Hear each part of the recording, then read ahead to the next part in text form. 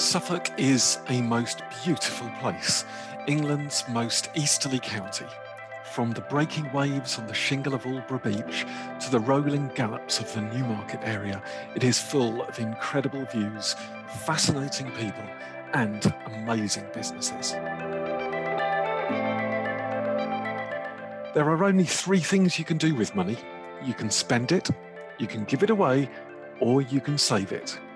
This podcast looks at how these activities are carried out within Suffolk and the people behind them, from exciting, bold entrepreneurs to large employers who are household names, from neighbourhood projects to charities dealing with massive issues, from money-saving tips to explaining the world of investments. This is a podcast about Suffolk. This is a podcast about money. Welcome to Suffolk Money.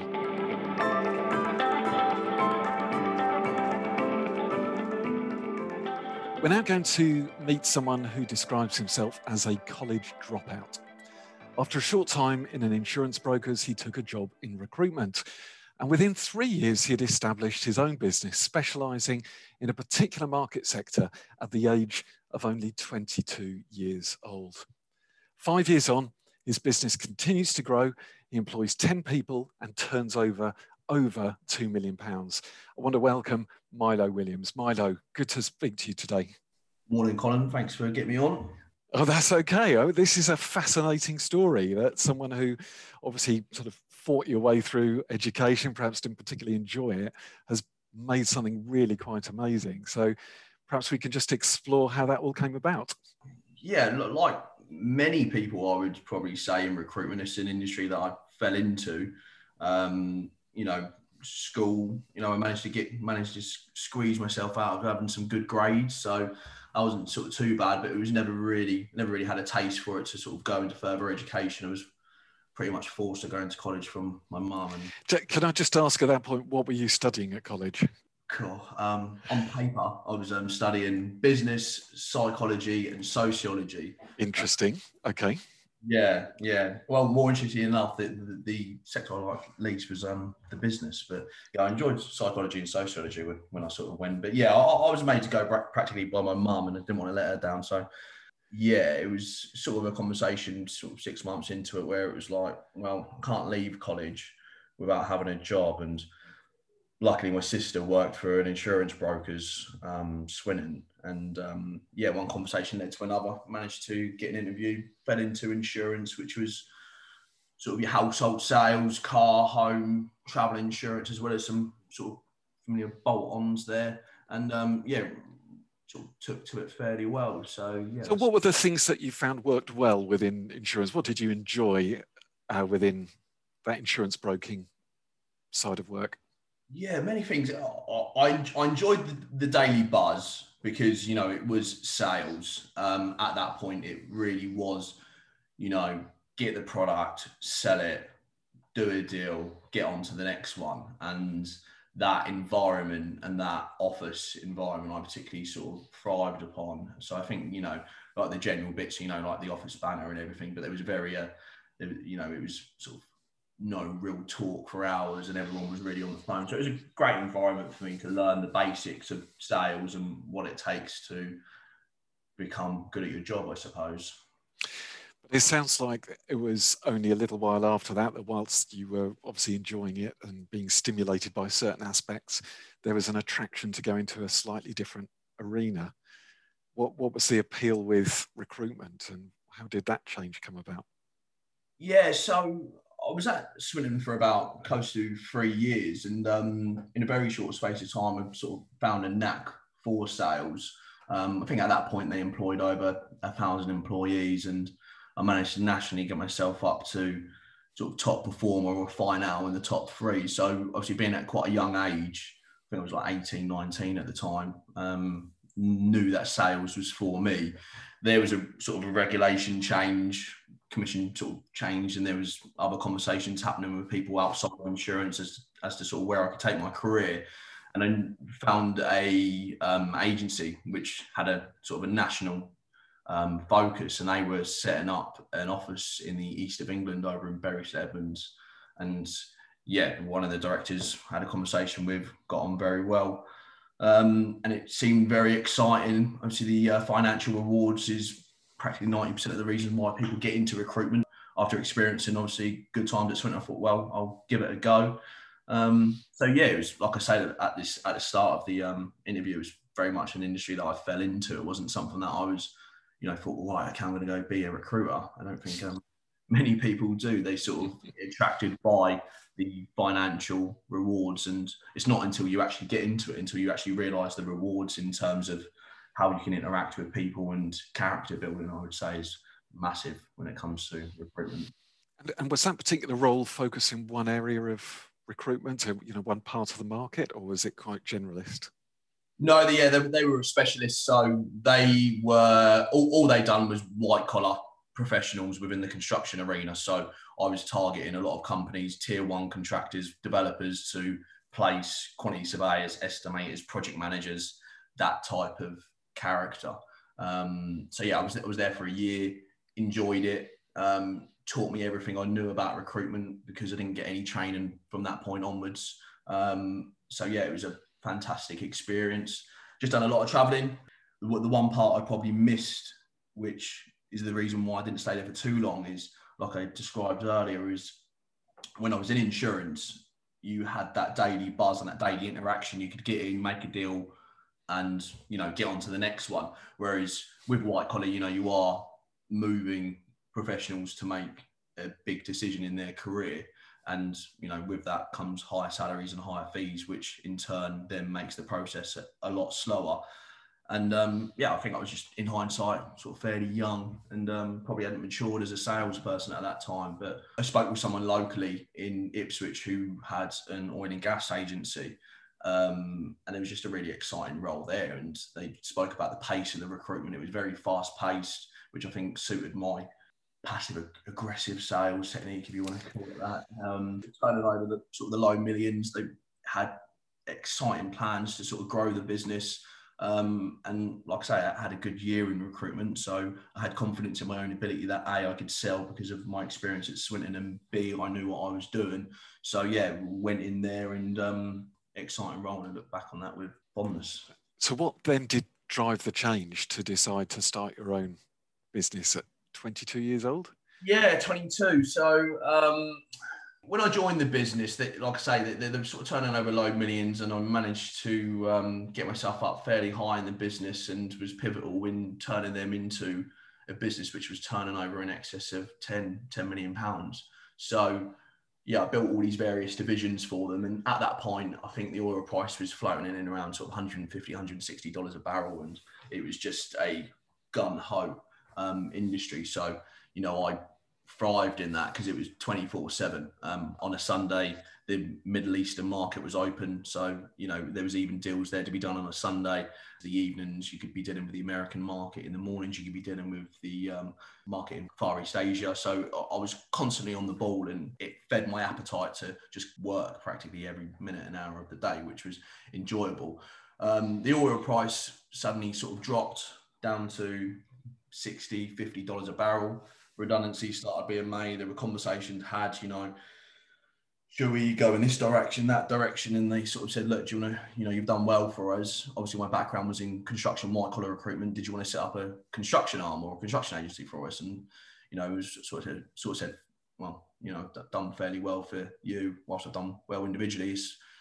It's one of those industries that, it doesn't really matter whether or not they're bought off, XYZ or Milo Recruitment or Rubik's or, Ivy Offshore. It doesn't really matter. It's all based on independent relationships. And that's how I felt at that time.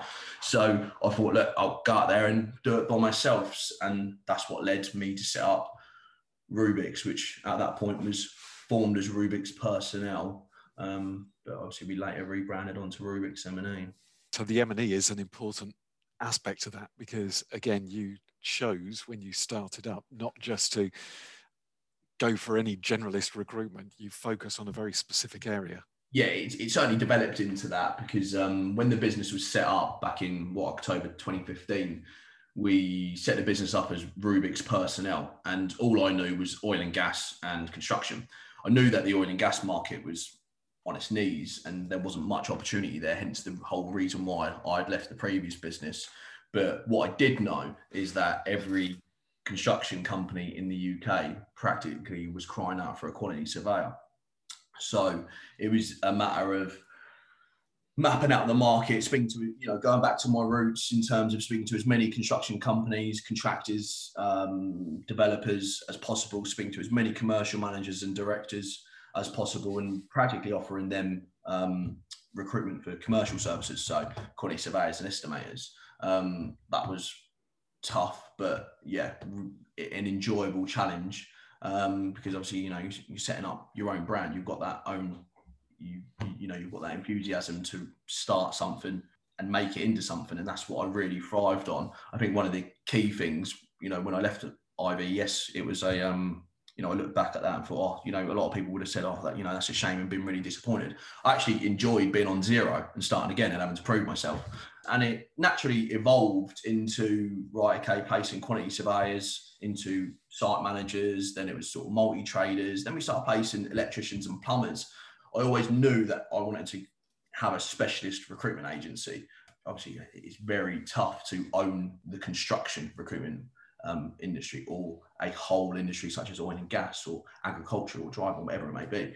So once sort of done my research and found that, do you know what, there's actually not a lot of agencies out there which A, do M&E, and B, if they do and they've got a prominent brand within the industry, then it's mainly sort of a one recruiter in a larger agency, or one team in a larger agency, and they're rubbing shoulders with someone that is doing generalist recruitment or healthcare or driving or agriculture or whatever it may be. So there's not a lot of companies out there which have the brand. There's not many agencies which can say they're going to place a plumber on a building site or a gas engineer on a top tier energy framework, and then place half a dozen people on an oil vessel in the middle of the Gulf of Mexico. So how did you get those opportunities, considering that you started effectively on your dining room table with all of this clean sheet of paper, as it were?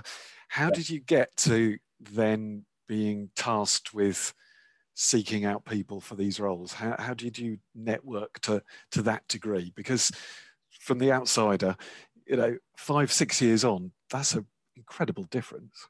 Yes, an interesting question. I think, a lot of people have this sort of perception of recruitment that, you can be super strategic, and I get that. Yeah, I can plan, and I can do all of that. I can give my guys a plan, but I just don't think anything beats hard work. I know if I'm up at 5:30, 6 a.m. and I'm sat there till 10 p.m., very few people are going to be doing that. I remember reading Mike Tyson's autobiography, and he went out like 3-4 a.m. running because he knew that anyone else in the whole world that he was competing with, they weren't out running at that time. And stuff like that just sort of sticks in my head. And I think, well, okay, well, that's what you got to do. That's what you got to do. And yeah, it hasn't failed for me yet. In our office, you walk in, it's hard work beats talent every time. And if you touch enough bases, speak to enough people, then you will get there. And you've got to remain positive throughout that, because you're getting 3, 4, 5 times as many no's as the average person as well. So that sounds to me as though the hard work also encapsulates not giving up when you're first turned back. So keep revisiting, keep approaching, keep pushing, which sounds to me as though that's been very much part of your story. Yeah, absolutely. I think the key thing is actually adding value. It's a very tough industry, recruitment. There's many sectors out there which requires totally different sort of skill sets to each sector, and ours is certainly one where you need to be working a lot harder than the rest to really get anywhere. And that's the only way I know to be successful. Even though sort of we're still a long way from being where we want to be. But I think we've got to where we have, just based on just pure hard work and hard graft. And, when the door opens and you get that opportunity, you've got to make the most of it and make sure you can do what you say you're going to do. And as the business has grown, are you still part of the sales team, or have you gradually retreated from that and let others take on that aspect, or is it still in your blood? Yeah, no, absolutely. I'm in every day. So yeah, I haven't moved away from that at all. You know, I don't actually enjoy sitting on the sidelines. I like to be amongst it and help people. I think that's one of my new traits that I actually enjoy more than anything now, is that I don't actually enjoy my name being on top there. March, for example, in sort of our sales standards, everyone's doing exceptionally well, and there's not one person who we're in inverted commas having to carry. And sometimes in a sales environment, that's fine to do so, but it's a brilliant feeling for me, and it should be for them as well, that they're all achieving what they say they want to achieve. So that's my buzz, is now to, you know, support them. And I do that in terms of going out there, getting the business, account managing it, and assisting them to actually make the deal as well. So my role has changed, but yeah, I'm still in on a day-to-day basis, and I certainly wouldn't be sitting on the sidelines. It's just, yeah, it would be a bit boring for me, to be honest. It sounds to me as though this is still 7 days a week for you. Do you have any downtime? No.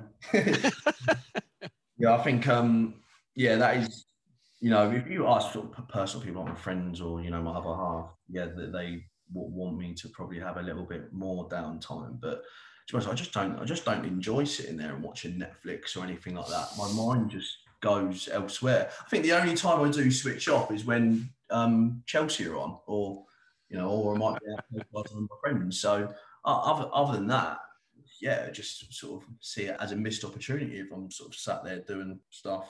So who stimulates you, in the sense of, you've mentioned Mike Tyson? That sounds like you know, reading his biography was something that shaped how you work.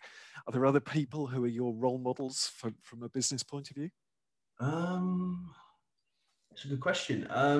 You know, I just take different things. Like, I don't know, someone might say something to me and it just sticks in my head. I don't think it matters whether or not you Mike Tyson or, you know, or, you know, I don't want to say sort of average Joe, do you know what I mean? But, you know, just anyone. I've always been someone that has, wherever I've been, looked at, you know, for example, if we went down to sort of start of my career when I was at Swinton, I looked at, right, okay, who's the best person in that office? Okay, need to be like him, need to be up there.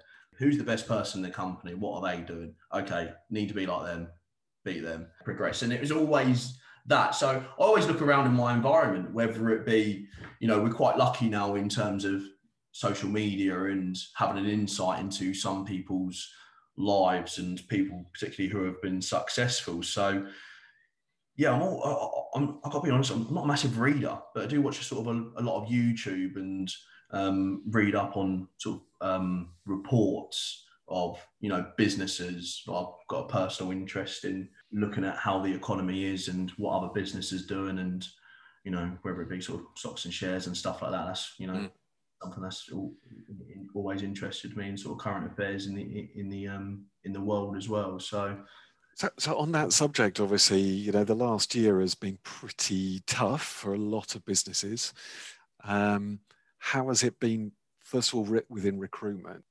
Yeah, I think like everyone, it was really scary this time last year, but it was met with a lot of confidence that we'll be okay.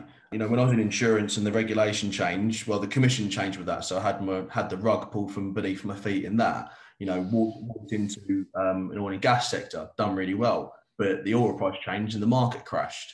So, you know, you don't expect, obviously you don't expect what's happened. I mean, it's unprecedented, it's crazy. But that was always key in terms of having a good business structure. I mean, we've managed to keep practically all our key members of staff.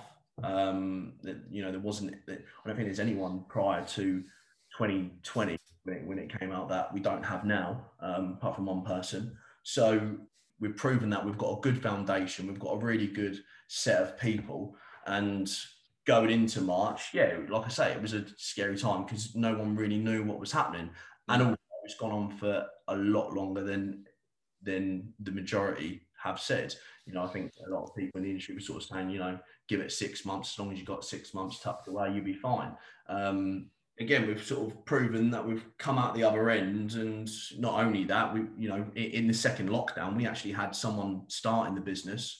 We had someone starting Christmas. So we've increased our headcount, and we're on a recruitment drive at the moment. We're being very aware of what's happening. So this isn't, going gun ho because things are going well at the moment. It's, all very sort of planned around the economy and what's actually happening in our office. But what's happening in our office is fantastic. We're really busy. I'm very privileged to have a great set of people. And yes, okay so far, yeah. And were there any opportunities that you yourself found that the last 12 months have presented? So yes, you've said how you've coped with some of those problems, some of those issues that arose, but what about opportunities that might have arisen? Yeah, so it was very sort of early on in the first lockdown. Actually, March, and it was sort of first few weeks touching base with clients, trying to support our client base as best as what we can, with sort of what their plans are with recruitment. But yeah, a large part of my network prior to actually rebranding to Rubik's M&E was I used to support a sort of a small pool of clients within the supply chain and logistics sector. And yeah, one conversation led to another, and I got offered a load of sort of PPE and thought, well, actually this could, fulfill my day, as it's getting quite bland at the moment. And so this was what, March last year or something? Yeah, March, April. Yeah. Yeah, back into March, and so I set up Chainbox Global after a very brief conversation with myself. It was like I remember I had a call, and yeah, I managed to help facilitate a transaction for a large amount of PPE. And I thought that this is actually quite fun. Obviously, doing a bit of good, and commercially, it's good. So that ticks the boxes. So yeah, I had a conversation with one of my colleagues at Rubik's at the time. Said, look, I might do this. And then I was up till about like 3 o'clock in the morning. I think I sent him a logo that I hand drawn at like 3 a.m. He woke up, was like, what are you doing? So and then I set it up, ran with it, and it was, I learned a few things that I'd learned with Rubik's, is that I don't want to set us up as like a PPE business. I wanted to set us up as essentially a middleman that can go out there and go do anything or go get anything. So yeah, we set up as like a sort of like a customs brokerage, if you want to call it that. But yeah, again, that was very interesting and fun. A lot of long hours again, I mean, yeah, very similar to setting up in the dining room. This was in my lounge with a couple of officers, and again, I'll go back to the staff that I've got. Obviously, the person I brought into the business, we worked very, very closely together for that period of time. His name's Sam, and we got really close and worked really hard over that period of time, and basically just again took a business from nothing into something. That then, when Rubik's came about, it then sort of continued sort of working really hard in Rubik's. I had obviously Chainbox and Rubik's to balance, and we've done quite a few business with sort of wholesalers, the NHS, trusts, construction firms. We've recently signed up to have an agreement with a group of bars, pubs and restaurants. But obviously they're not in use at the moment. But it has gone really well. And the reason why we sort of, as I say, why I sort of branded it up as like a middleman that can go out and go get anything. I mean, to give you a few examples, we were pricing up Christmas trees for a national company, and mitigating deals for e-scooters, and it was or even sort of like pet carrier things or whatever it is. So it's fun because you're able to freestyle it and go into whatever direction you want.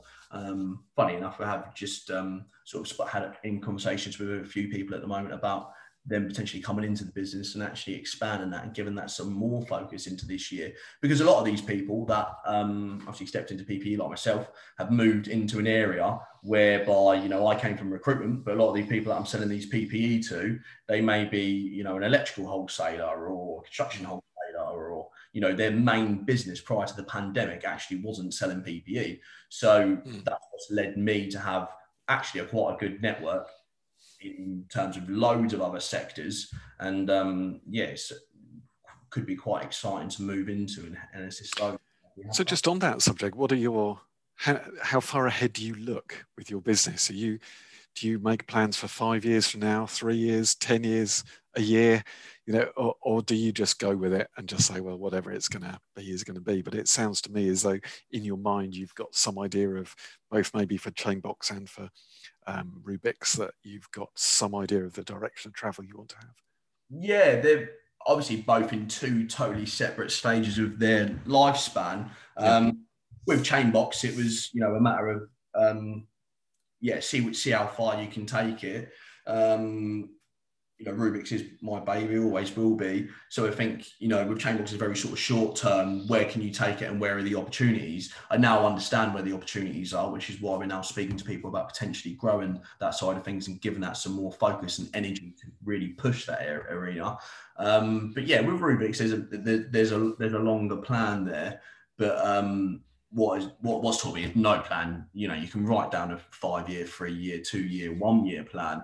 They don't go to plan because you either do, but it's very rare you do indifferent. You're either on track and you're excelling, or you're not. So it is tough to plan. But I think as long as you stay focused on a goal, whether that be a daily goal, weekly goal, monthly, quarterly, yearly, you need a goal, and that's what has always been the case for me and my staff, really. Well, what other objectives do you have? Obviously, there's the growing the business and so on, but are there causes that you try to support within the business? Are there activities that you as a team try to fulfill? Yeah, I think the business has always been sort of a very sort of sociable business, work hard, play hard environment. Obviously, in this climate, it's been tough to celebrate what we have. So only so many Zoom quizzes you can have, isn't there? Oh yeah, it is. Having said that, we've got Molly, who heads up all our HR and operations as well, and yeah, she's kindly put together a charity event for the month of March, whereby we'll be supporting a couple of charities throughout March and doing 10,000 steps a day. So I need to get my walking shoes on, but yeah, we're going to do that whilst it's good again. It brings everyone together. It's for a good cause as well. So we're always keen, particularly obviously for good causes, whether that be local charities. Yeah, it's important to not only me but everyone in the business as well, and obviously everyone's been affected in various ways over the past months. I think whilst there's loads of positives that we've spoken about, it's always good to understand that actually we're in a pretty privileged position. We have been affected, of course we have, but it's not like we've been totally shut down, such as like the retail sectors and absolutely hospitality and aviation. So we're very, it's good to know that you are privileged in that respect, and to be thankful for that.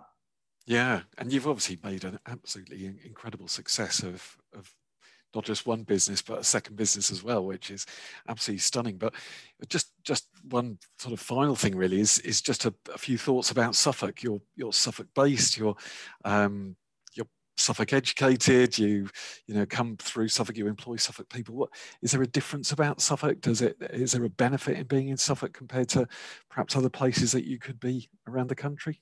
Yeah, I think yes and no. Obviously, it's always that sort of hometown mentality when people come, don't come from your hometown, like, oh yeah, that's brilliant. And then people that live there think, oh no, it's actually not that brilliant. But we're based in Ipswich. It's, whilst we have a very sort of Suffolk feel about us, we cover nationally, cover internationally, and I don't think it really matters whether or not it's you're based in Ipswich or London or wherever it may be. So we're always sort of key on bringing in local people. I do think one of them's border Essex, so he tries to step into the Essex style, particularly when he's with his mate. So but we have to remind him that he does live in an IP postcode. Right, okay, that's just about okay, isn't it? That's good. Yeah. Brilliant, Milo. It's been fascinating just hearing about your immense success in business and the lessons that you've learned and applied them and changed things as you've gone along. It's just incredible. So it's been brilliant to hear about what you've been doing, and I wish you every success for the future. Thanks, Colin. Appreciate it.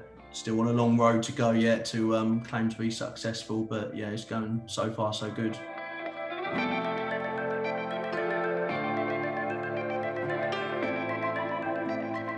So thank you to Milo for such a great opportunity to talk with him and understand something about his journey in business and how he's carved out for himself this entrepreneurial spirit and this desire to succeed.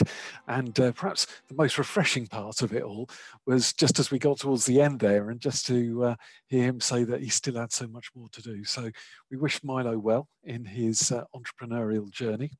But one thing that we thought we also ought to bring to your attention is, as we approach the end of the tax year, that it's time to look at ISAs.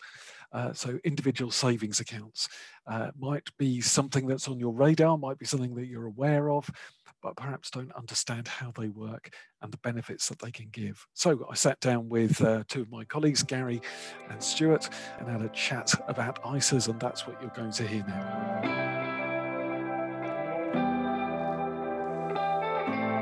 So, Stuart, let's get us kicked off. What is an ISA? So an ISA is an individual savings account that we all have if we're a UK resident, and we get a £20,000 allowance if you term it into a general ISA. And this is something we get each tax year that we can save up to, put in as little as we want, or put up to the maximum 20,000. And that's your spouse as well, or partner. So we've learned there what ISAs are and who can use them. So Gary, let's talk general ISAs. What are the options available to someone? So two general ISAs, cash ISA, where you just invest in cash, interest rate, whether that be fixed or variable for a period of time, and your stocks and shares ISA, so investing it into the stock market, which obviously carries a slightly higher risk than your cash ISAs. Excellent stuff. So, Stuart, who can have an ISA? Well, anyone who's a UK resident. So that's you and I, spouses, partners, and actually even children can have a junior ISA. And there are some a slightly lower allowance that's £9,000, but it's a brilliant way for parents or even grandparents to save for their children, whether it be future education costs, university, or even maybe a deposit on a property. So what happens? Where do that? So we say we're saving for a child within a junior ISA. When can they access that, Stuart? Well, they can access that at any point from 18. They could just could fund maybe a new car then at that point, or can just let it roll over. It automatically turns into a normal ISA, as it would for you and I as an adult. But as I say, it's a great way of building up a savings pot for children. And like as we've discussed already, it can be cash-based, or it can be stocks and shares-based, or it can be a combination of the two. Very good. So all the same options are available for what we just referred to as a general ISA are available for junior ISAs as well.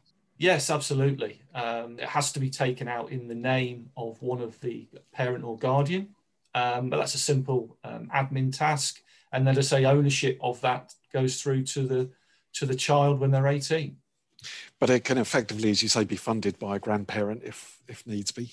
Yes, absolutely. And it's really quite popular for saving, a great way of saving. The allowance is actually £9,000 a year, but that's only recently gone up to that level. It was fairly a modest sum, below 5,000 for a number of years. And prior to that, some may have already heard the child trust funds, which were the old predecessor that the Labour government introduced an incentive to start saving for your children. So there may be a few of those that are actually now starting to mature, or actually wanting or to transfer into a junior ISA. So they can be moved into junior ISAs if someone's had a child trust fund in the early years? Yes, they can, and most providers will take them on. So yes, it's a really straightforward process. A couple of forms to fill, just to make sure that the allowance, the tax benefits of free of income tax and capital gains tax is not lost. So that's really just because there are greater options available within the junior ISA range rather than in the child trust funds, which is pretty limited in terms of the options that were available. Yes, the investment options were limited, and a number of providers, the uptake wasn't as great, I think, as the government were hoping at the time. And slowly but surely, the allowances have gone up, and junior ISAs provided by a number of companies has widened. So the options on where you can put the money has widened also. Yeah, very good. So let's move on to lifetime ISAs, which is the third of our four different ISA options. Gary, can you talk us through lifetime ISAs in terms of just who are they available to as a starting point? So they're available to anyone aged 18 to 39 can open those. And it gives you a boost towards either buying your first property if you've not been on the housing ladder before. Then they can provide a boost to your retirement income from age 60. So they work in a slightly different way, don't they? They do, because you get a bonus or a boost for the savings you add to the lifetime ISA. You can only put in up to £4,000 a year into a lifetime ISA, but then it gets £1,000 boost or 25% bonus from the government, which you can only get up to the age of 50. So whilst you can open one between the ages of 18 and 39, you can only contribute between 18 and 50, and you can take them from the age of 60 onwards. If they haven't been used for the house purchase. Yeah, just to be clear. Yes, that's true. Stuart, what else can you tell us about lifetime ISAs? Is there anything else there that we need to be aware of? Well, I think there are. Let's not forget the reason why they were introduced, to give people a bit of a step up onto the housing market, which was running away and still is running away for a lot of people. And this was seen as a sort of, an olive branch, if you like, I think, by the government, to give another option, give another boost for those who are trying to do and save a deposit for their first house. And as I say, whilst they are, some people may have helped to buy ISAs a number of years ago, and it's now, I think, it's permanently changed to lifetime ISAs, and hopefully it will give some clarity for people longer term that this is a name and a type of ISA that's here to stay. So, of course, one of the other things that we've talked about how it's helpful for people who are buying their first property, but it's also that it's because of its simplicity. There is some idea that perhaps that will be the way that pensions become. So you get your bonus as soon as the money's gone in. Then when you draw it out, whatever it's worth is what it's worth, and you don't have any tax to pay or anything along those lines. So it's simple, isn't it? And who knows, we might find that gets developed more in the future. Absolutely. I mean, there is talk about simplifying ISAs and pensions and aligning the tax benefits, and that would be certainly one way of the government achieving that in what has been a really difficult year financially, and no doubt will continue to be so for a while. So just talk us through this. So there is this other fourth option, which we won't spend a lot of time on, another form of ISA. So can you tell us a bit more about that? Yeah, it is. What I would say is it's quite a specialist area, fairly new. It's termed the Innovative Finance ISA, and what that simply means is it's peer-to-peer lending. So, of course, there are risks involved in peer-to-peer lending. It is relatively new, and something I would anyone that's considering it is to really speak to an expert that can walk you through it and make sure that it's the right type of ISA before you go ahead. Yeah, we just all decided to be quiet and let you say innovative there. So well done. You got the fact you then stumbled over peer is what made me laugh. Anyway, no, we'll move on. Gary, what's the situation about ISAs? How safe and secure are they? So they form the part of the eligible deposits under the Financial Services Compensation Scheme, where deposits are protected up to your £85,000 per financial institution. So there is protection there. Obviously, if you end up accumulating quite a large ISA, then if you've got that in one ISA wrapper with one provider, anything over 85,000 isn't covered, but there's nothing from stopping you having 2, 3 ISAs that you can split that across. I think it's also just worth pointing out that, whilst that's true for the FSCS protection, the compensation scheme protection, we shouldn't forget that if someone's investing their ISA, the bigger risk is actually how the underlying investment funds perform, isn't it? I mean, they could still fall in value and you're not protected by the FSCS at that point. It's down to the investment returns. That down to your normal risk profile. If you and you're investing in the stock market, value can go up as well as down, and that's the case across most of if all of the ISA products except for the cash one, which is not invested. Absolutely, yeah, exactly right. So then, what's there's many people who ask that question: what's better? Is it better to have a pension or is it better to have an ISA? How would you respond to that question, Stuart, to start with? Well, I'm going to sit on the fence, Colin, on this one, in as much as there are pros and cons with both, and they can complement one another. Pensions, we talked about the tax relief, the benefits of that. It's locked away until earliest 55 currently, but that's going to extend to 57 and no doubt beyond, and align to the 10 years gap between that and the state pension age.